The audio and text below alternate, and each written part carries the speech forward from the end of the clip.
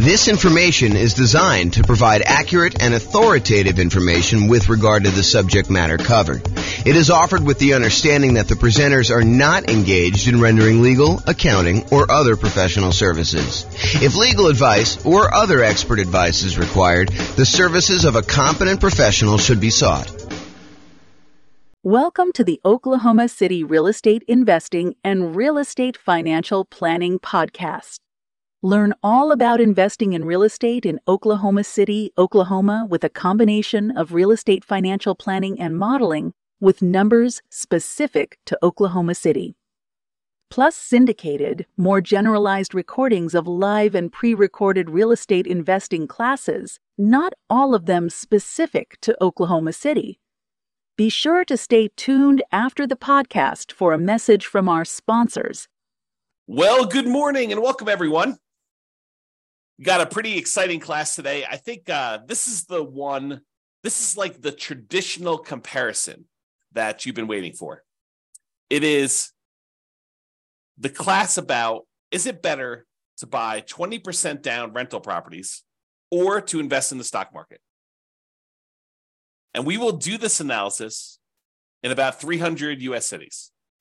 So the idea is, what if we decided to look at if buying 20% down rental properties as an investor, no nomad, no house hacking, no BRRRR, no kind of like fix and flips or anything like that, just buying traditional 20% down, non-owner occupant investment loans on rental properties in that market, using that market's kind of median price home and the rents that they would get from those types of properties as quickly as they can. Basically when they've saved up enough for a down payment to do that. And in the meantime, they'll be investing in the stock market, just like the stock market people are going to be investing in. And so they'll kind of say, is it faster to do these 20% down rentals in order to achieve financial independence and to figure out how much of net worth they have at year 40, which is kind of our cutoff point for doing that. So we'll go look at all those numbers and we'll see once and for all, although it's not really once and for all because there's all sorts of variations in these things. But we will see once and for all with this particular set of assumptions, which one is better? Which one gets us to financial independence faster? Which one gives us a higher net worth? Which one's riskier? And so we'll look at a lot of those different things. So I've modeled this out in about 305 U.S. cities. And so let's look at it. In both scenarios, whether you're doing 100% in stocks or you're doing buying up to 20% down rental properties, in both those cases, I assume that this particular person was renting the entire time. They were not buying owner-occupant properties to live in first and then doing the strategy.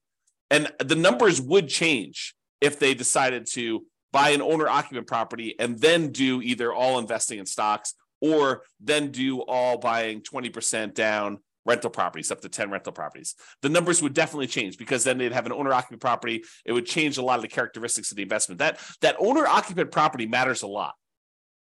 I'll say it that way. And we'll see that come up time and time again when we do our analysis, because this is sort of like part of a series of classes where I look at comparing two different strategies and I show you how they do head-to-head.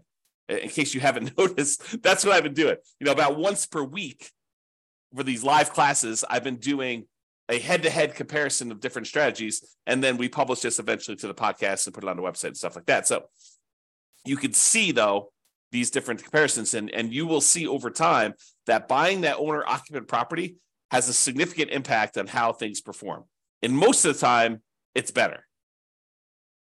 So if you get nothing else from this stuff, look hard at whether you should buy an owner-occupant property first in your marketplace. Okay, so in this case, though, we're talking today about putting 20% down, buying rental properties, or investing in stocks. In both of those situations, both those scenarios, they're renting the entire time themselves. They are not moving into a property that they own. Okay, trying to make it as fair of an apples-to-apples comparison as we can. In the cases where they're putting 20% down, they save up their money until they have 20% down for non-owner occupied property, and then they repeat that until they have 10 properties, 10 rentals in total. Then they stop buying. Any extra money that they have coming in, they stick in the stock market just like the people investing in stocks, except these guys would have 10 rentals at that point. They buy the next property when they've saved up enough money for the down payment, plus any closing costs, plus 6 months of reserves for their personal expenses, plus 6 months of reserves for every property that they own so far. So if they only own 2, they need 6 months of reserves for those 2. If they own 8, they need to do reserves for all 8. And additionally, they need to be able to qualify for the loan based on a 45% debt to income ratio. We don't just give me a pass and say you don't need to qualify for a debt to income ratio. We do that calculation. So in markets where you have, challenging economics, where the prices are really high and rents are not quite that high, and that actually hurts your debt to income ratio because maybe you have negative cash flow on them, then we need to overcome that if you're really close to your debt to income ratio in order to be able to buy the next one. In cases where buying a property has really good cash flow economics, the amount of the price to rent ratio and your expenses on that property are such that when you buy a property, it actually helps your debt to income ratio, then that actually is probably not a factor. Your debt to income ratio will be easy to achieve there. Okay. But we do that calculation. So it's important for you to realize that is a factor in this stuff. And while the 20% down people are saving up to buy their rental properties, they're also investing in the stock market with any extra money they have. So I've assumed that they're taking the extra money that they have and they're investing in, some type of index fund or something like that in order to save up their money and get a return on it while they're waiting to buy their property. So they're not significantly handicapped by having this money in some type of really low return thing, while the other people who are doing only stocks have it in some type of really good stock market account. And the people that are investing in stocks, they don't have any property at all. This is just stocks completely. And if you want to see the comparison of this, I have the URL on the screen. I'll try to put it in the show notes. If you're listening to this on a podcast, so you can kind of go and tag that. If you're watching the video, you can see it there and type it in. Or just go to the model page. And you can go find the one that says 20% down payments versus stocks. And you can find it that way too. All right. So what does it mean for them to be financially independent? I want to talk about this so that you understand what triggers someone being financially independent. And this is the same definitions I've been using for people when they're thinking about being financially independent themselves, but this is the mathematical way we determine if someone is financially independent. And it comes from 5 different sources. I'll cover the 3 easy ones first. There are 3 sources that are super easy. It's all the passive income. So passive income from any Social Security, which we're not modeling in this case. Passive income from any annuities that they buy. You can buy an annuity. It's an insurance product. You basically pay a fee or pay a series of fees in if you're paying monthly or yearly or whatever it is. And then the insurance company will pay out a certain dollar amount each, whatever it is, month or year, to you as part of the annuity. So you could buy annuities. You could have Social Security, or if you have a pension, those count. Those are the 3 that we're really not talking about today, but those are 3 that would contribute to someone being financially independent. The 2 we're primarily focused on today is, number 1, net positive cash flow from rental properties, and number 2, any invested assets that they have, like assets they have invested in the stock market, as an example, times the safe withdrawal rate. And that gives you, if that number exceeds your expenses, then that means you're financially independent. So either the net positive cash flow you have coming in from your rentals exceeds your expenses, or your invested assets times your safe withdrawal rate exceeds your expenses, or some combination of those 2 exceeds your expenses, then you're considered financially independent. So let's say your expenses, I'll say this too, the expenses in each city vary. So the person living in Mobile, Alabama is earning a different amount than the person living in Los Angeles, California, because they need to be able to afford properties in those marketplaces. And someone who typically works in Los Angeles makes more on average than someone who works in Mobile. Just kind of looking at the numbers of what income people make in different areas of the country, we kind of adjust for that. And we base it on being able to afford a home in that particular marketplace. Okay, so we adjust those. So that's saying if the net positive cash flow from all their rental properties exceeds their expenses. So if you're making $10,000 a month, you need your cash flow from your rentals after all the expenses like taxes, insurance, maintenance, PMI, principal, interest, mortgage, your maintenance, your management, all of the expenses get subtracted. Your net cash flow has to exceed that $10,000 a month in this example. Or if you've got whatever it is, $5 million invested in the stock market, and you're timesing that by a 4% safe withdrawal rate, which I think is what we use for this, then that would be whatever that is per year. 5 million times 4 is that $200,000. So they're making in excess of what they would need to do in that particular case. If you think about it this way, if you have $1 million invested in the stock market and you have a 4% safe withdrawal rate, you're making about $4,000 per year that you could safely, and I'm using that in quotes, withdraw from your asset pool with a very low probability of you running out of money. It's not saying you can't run out of money, depending on how the market does. We don't know how the stock market's going to perform in the future. And I think that's one of the challenges with a lot of this modeling. That's one of the reasons why I like to run Monte Carlo scenarios, but I'm not going to go into that today. But that's one of the things we think about. You run Monte Carlo scenarios on all the real estate stuff, and you run Monte Carlo scenarios on all the stock stuff, and you can kind of do them together and see how your risk profile changes for that. But I'm not going there, not today. All right, so the combination of those two need to exceed your expenses in order for you to be considered financially independent. So let's talk about the assumptions. Each city's modeling uses their median home prices and estimated rents on those properties. We did not apply any of the 88 strategies I have to improve cash flow. So these are not like optimized properties. It's not like you went and you found the best of the best of the best deals and you applied all the best kind of practices we have for improving cash flow on all those in order to optimize for whatever your cash flow would be. That's not what we did. Okay. So these are sort of like run-of-the-mill, median-ish price properties. You could do a lot better than this. Kind of picking your things. And also, I would say I somewhat handicap stock market.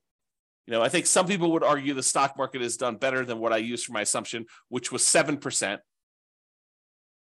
I use 7% per year in the stock market. Some people are like, well, James, that's really low. I mean, the stock market's obviously returned whatever you believe it to be. And I'll say, I think this is a defensible position, depending on what you're investing in the stock market. But if you invest in other things, maybe you do better than this, maybe you do a lot worse. And that's why you could change these assumptions and see how it affects things too. Okay. So each city's modeling uses their median home prices and the estimated rents in those properties. We did not apply any of the 88 strategies to improve cash flow. Just talked about that. The job income, as I mentioned before, it does vary based on what city you're in so that you can afford a property in that marketplace. We didn't want you to be in a marketplace where you make so little that you can't afford a property in that marketplace. But then at the same time, in order to become financially independent, you need your kind of like assets to overcome your expenses now. So because your income is higher, you have a higher threshold to be considered financially independent. So even though we give them a little bit in higher income in that particular marketplace, we also penalize them a little bit in saying that they now need to overcome that number in order to be considered financially independent. So to those that are given more is required. Another way of saying that. Okay. We just started off in every one of the cases, whether they're buying stocks or they're buying 20% down rental properties, everyone started with just enough such that they would have had enough for a 5% down owner-occupant property with some closing costs. In other words, everyone starts with 7% of the price of a property in their marketplace. 5% plus a couple of percentage points for some closing costs. And if that number is below $10,000, we set a minimum of $10,000. And this is true even though they're not buying an owner-occupant property.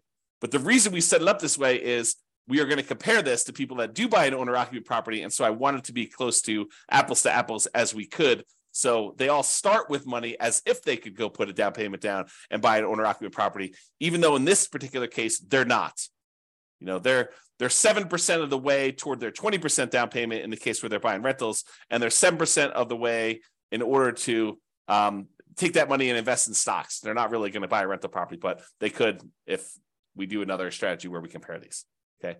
And then the interest rates, if they were going to buy an owner occupant, they'd be about 6.5. In this case, they're not.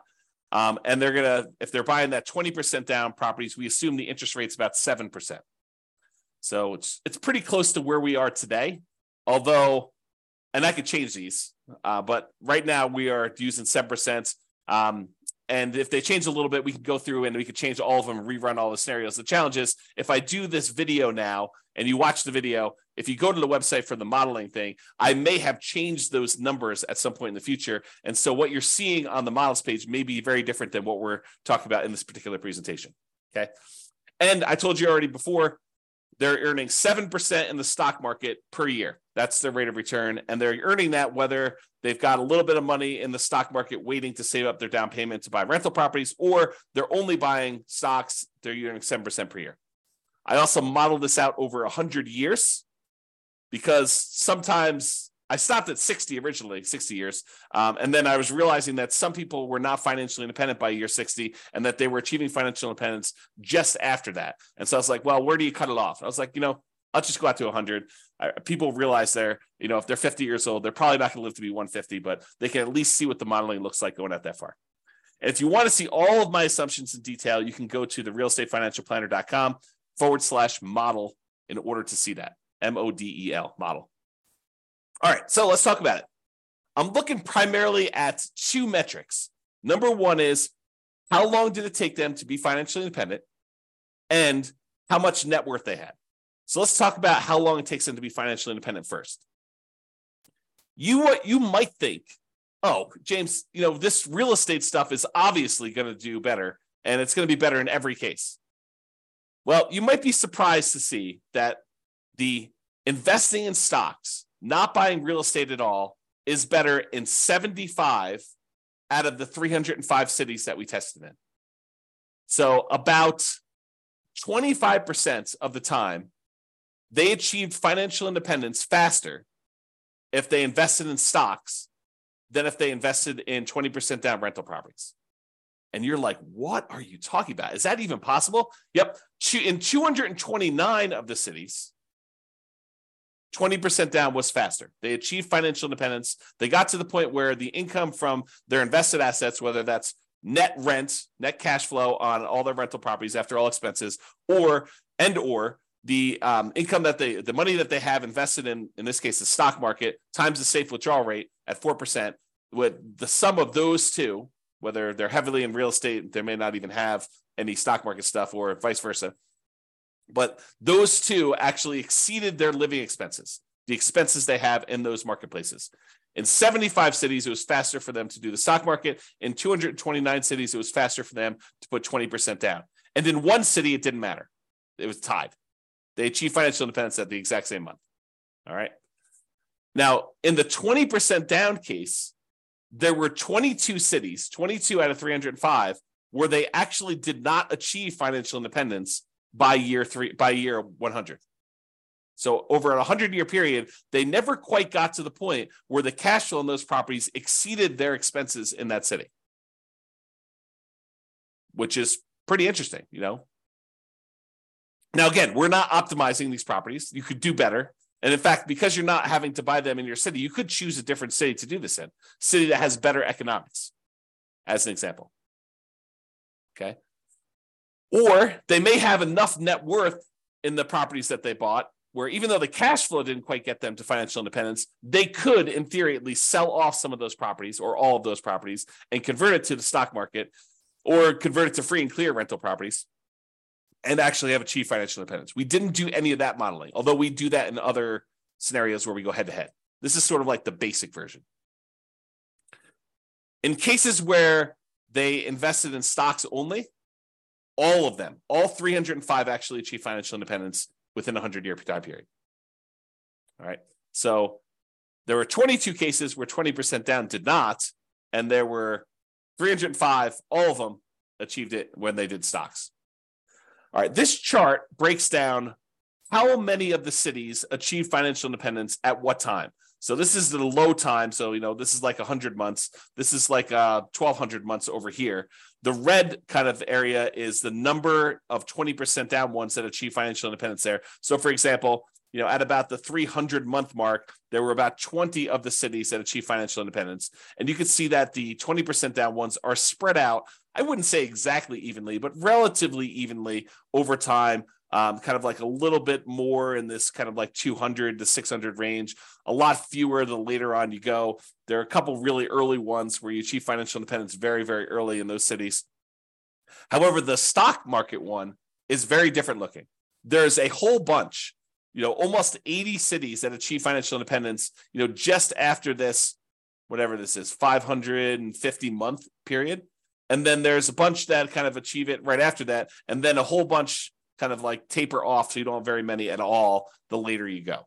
And so you could see the characteristics of when you achieve financial independence look very different depending on whether you're doing 20% down or you're doing stocks only in those different markets. Like when you're likely to be financially independent looks very different. There's a wide range when you put 20% down. There's a kind of like hard left-hand side, lower end boundary for the stock market one, but then it kind of grows, kind of like tapers off pretty rapidly there. And a lot more of them achieve financial independence kind of like in this time period, if you're looking at that. Okay. All right. Now this chart, this shows you how much better, how much faster investing in stocks is or investing in 20% down is for each individual city. So each one of these dots is a particular city. The number here on the left-hand side shows you how many months better or worse it is. So here's 0. On 0, these would be the same. So this is the one where it was exactly the same. But if it's greater here, if it's green, it means that the stock market one was better by that many months. So there are times when investing in stocks was almost, I don't know, what is that? 250 months, 20 years better. So there are times when investing in stocks was 20 years faster than investing in 20% down rentals. However, there were times when investing in rental properties, putting 20% down was 20 years better for these cities. So there's a wide range, a big difference between these. I'll tell you, it looks just eyeballing it that there are times when investing in 20% down is a lot better, way better than it is when you do invest in stocks. And there are fewer times here where they are better than if you invest in stocks. So you can kind of see the number here. Now, this is also on a scale showing you the price of houses in that marketplace, because I'm often asked, James, so is it like the more expensive houses that where it's better to actually do the stocks, or is it like the cheaper houses, or does it matter? And in this case, I would say it doesn't really matter. There's probably a few more of the ones where 20% down is better, where you have cheaper houses, but and there's so few data points up here that I wouldn't say that it's generally better here. Although there are 2 data points with really expensive houses where it was better to do stocks. However, there was one here where it was really, really expensive, where it's better to put 20% down. So I don't know. I think the general trend is maybe a little bit in favor of 20% down rentals over stocks on the lower end, but not by like a ridiculous amount. It's not like it's universally true. There are some over here where you're less than $250,000 for a house where it was still better in order for you to buy, to invest in stocks than it was for you to buy rental properties. Okay. All right. So let's talk about net worth. We talked about the speed to getting to financial independence. Now, who has a higher net worth at year 40, whether you invest in 20% down rentals or you invest in stocks? So in 34 cities, a little bit more than 10%. In 34 cities, you have a higher net worth investing at year 40, investing in stocks than investing 20% down in rental properties. However, in 271 cities, you have a higher net worth if you invest in rental properties. So about 90% of the time, you'd be better off from a net worth perspective investing in 20% down rentals. For about 10% of the time, you would have been better off investing in stocks, which I think surprises a lot of people. They're like, real estate, it's always better. It's not always better. It's most of the time it's better, but it's not universally every single time better. And honestly, we're sort of handicapping both in some ways, right? We're not picking ideal rental properties. So you could say, well, you're really sort of like giving the short end of the stick to the 20% down rentals. Yeah, but I'm also not doing crazy aggressive, a 12% return per year in the stock market either. So both of them are sort of handicapped. And depending on what actually happens, we won't even know. Like we could predict the future right now, based on some reasonable assumptions about what has happened in the past. But I mean, we could see 17% per year in the stock market. And in that case, the stock market would do probably better than a lot of real estate stuff, provided the real estate does the same as what it's done. Or real estate could go on a tear. I mean, this last year, when interest rates have risen, it's been slowed down quite a bit as we try to get inflation under control. However, going back even before that, the last 5 years, where real estate prices have gone up like crazy, if that growth rate were to continue, yeah, real estate would look amazing, right? But we're not seeing this like ultra low interest rate environment where we're seeing 3%, 3.5% loans on non-owner occupant properties, and property values going up 10% a year and rents rising almost in line with that. I mean, we're not seeing those things, and that is not historically over a very long period of time what has actually happened. So I don't think we could use those numbers and be kind of like reasonable about stuff, to be fair. So we're using very reasonable long-term numbers. I think we're using 3% per year for appreciation. Got to give you an idea. We're using current interest rates, current rents. Although I'm not an expert in every one of these markets. Maybe you go look at my assumptions for your particular city. And you're like, James, you're off. You're wrong on these numbers.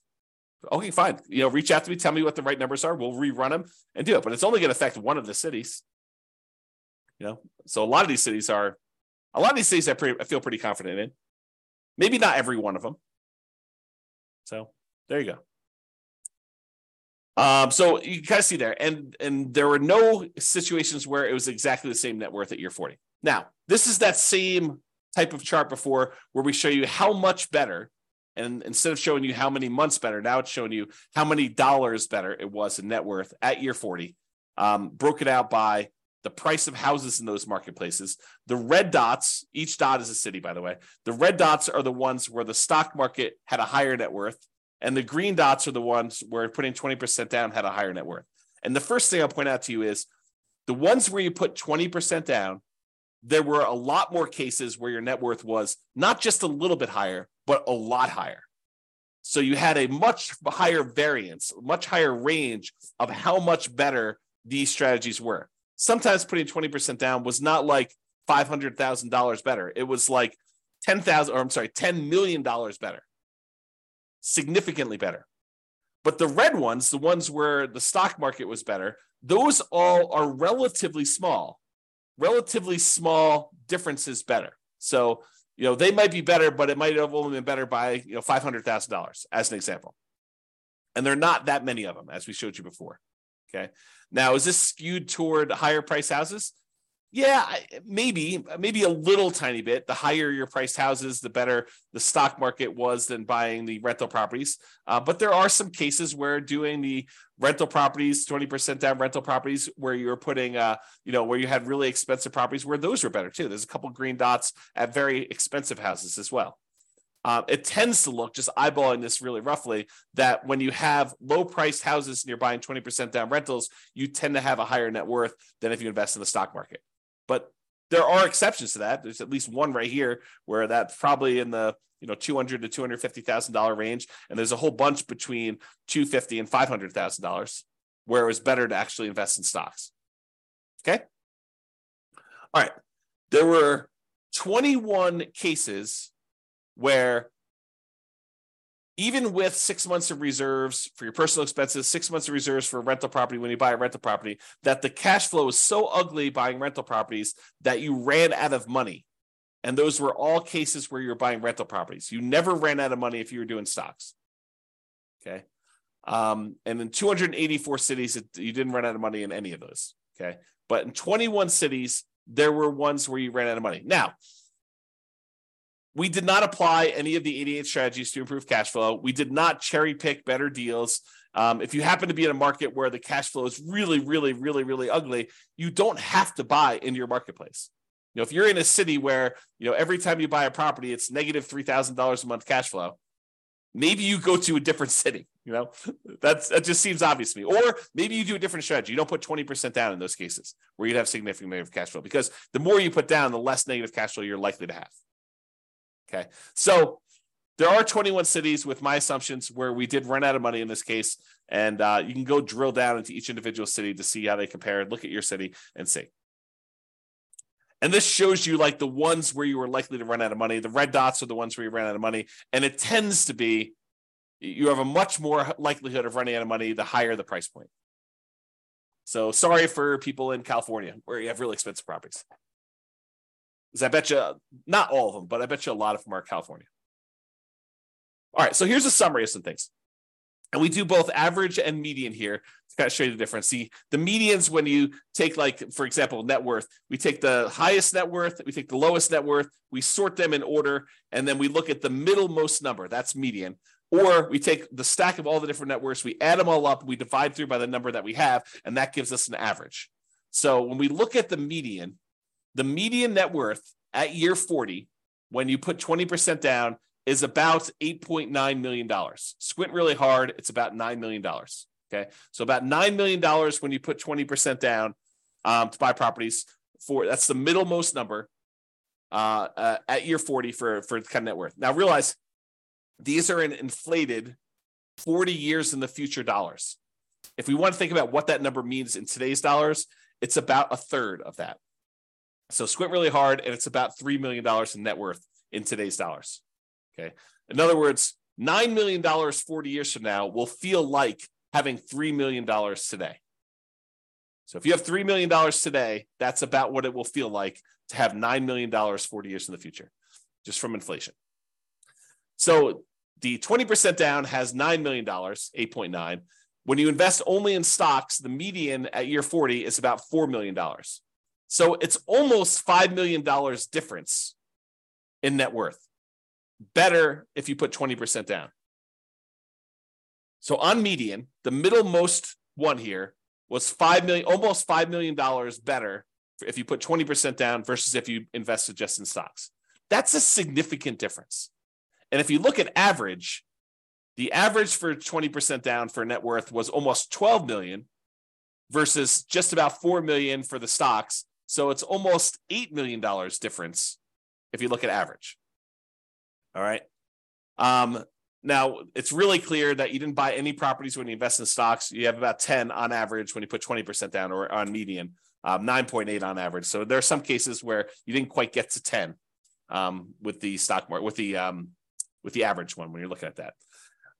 In terms of how long it takes, the months it takes in order to achieve financial independence, like the minimum target monthly income in retirement achieved, that's what MTMIR, wow, can't even say that, achieved means. When you put 20% down, you achieved your financial independence in about 509 months. When you did stocks, you achieved financial independence in about 659 months. So it's about 12 years faster on median, or about 30% faster for you to invest with 20% down than doing stocks. Now, when you look at averages, it's about 25% faster. And a difference of about, well, let's see what that's, probably 11 years. So it's 11 years faster for you to do 20% down on average for doing those. Now, as far as risk goes, what's riskier? Well, there are different types of risk, right? When you invest in stocks, you have all the different stock market risks. You have all the different risks associated with investing in companies in stocks. That's what stocks are, okay? When you invest in real estate, you have all the different risks associated with real estate. You know, market conditions, interest rates, things like that, rents, things like that, okay? Now, those are different types of risks just generally. And I'm not going to try to compare those risks head to head, but there are measurable risks. Like how risky are you in the terms of debt to income ratio? Well, when you're doing kind of like your debt to income ratio for investing in the 20% down rentals, your debt to income ratio is higher. It's more risky for you to invest in the 20% down than to invest in stocks. And the average debt to net worth, 47% on average compared to zero, or the average debt to account balance, 219.84% to 0%. So in other words, because you're taking on debt when you're buying these 20% down rentals, and you're not taking on any debt when you do the stock market ones, you will find that you are riskier doing 20% down than if you are not doing 20% down, than if you're not taking on any debt at all. Okay, so in general, it is riskier to put 20% down. All right. I think I've been talking about this idea throughout, but median property and rent. You could apply the 88 strategies we have to improve cash flow, to improve the numbers for the one that has rentals. we're basically using the median price properties and what rent might be on those properties in each market. You should be able to choose and do better than that. And I do model some of those improvements in the other scenarios that we run or the ones that we plan on doing videos if we're in the future. So you'll see the impact of that as we go, or go look them up now. There are a lot of them are available. Now, if you happen to be an expert in your local marketplace, you look at my assumptions and you're like, James, these numbers are off, go ahead and reach out to me and I can change them. And we'll change them and we'll rerun everything. Okay. Now, I'm not trying to find like the best case. I'm not trying to find the fact that you are a super deal finder and that you're able to find these ridiculously amazing kind of like a really exceptional deals. What I want to find are deals where the typical real estate investor in that marketplace could do those deals. Where any investor comes in there, they could find a deal like what we're describing. I don't want to do like if you're like the top 1% of investors, you'll be able to uncover these deals. That's not reasonable. It's not a reasonable assumption for us modeling this long term. Okay. Now, again, if you were moving into these properties, you'd have to buy into your local marketplace. But you could say, hey, I'm in a marketplace where cash flow is really, really ugly buying here. Maybe I should go look at another market around me or another market out of state, and I could invest in those. We did not model that, even though we would probably choose to do that, right? In a lot of cases, we're looking at a market, we're like, this is really ugly. I don't want to voluntarily take on a property that has negative $3,000 in cash flow. Maybe I'll go put more down, change my strategy, buy properties free and clear, go to a different market. There are all these different things we could do where we're not really limited by voluntarily doing really bad investing, really unsavory, high negative cash flow investing in that marketplace. So it could be a lot better than what we're showing if we use some just really basic common sense stuff of changing our strategy or doing something slightly different or applying the strategies to improve cash flow or whatever we're doing there. And then obviously investing in stocks is not directly affected by which market you're in.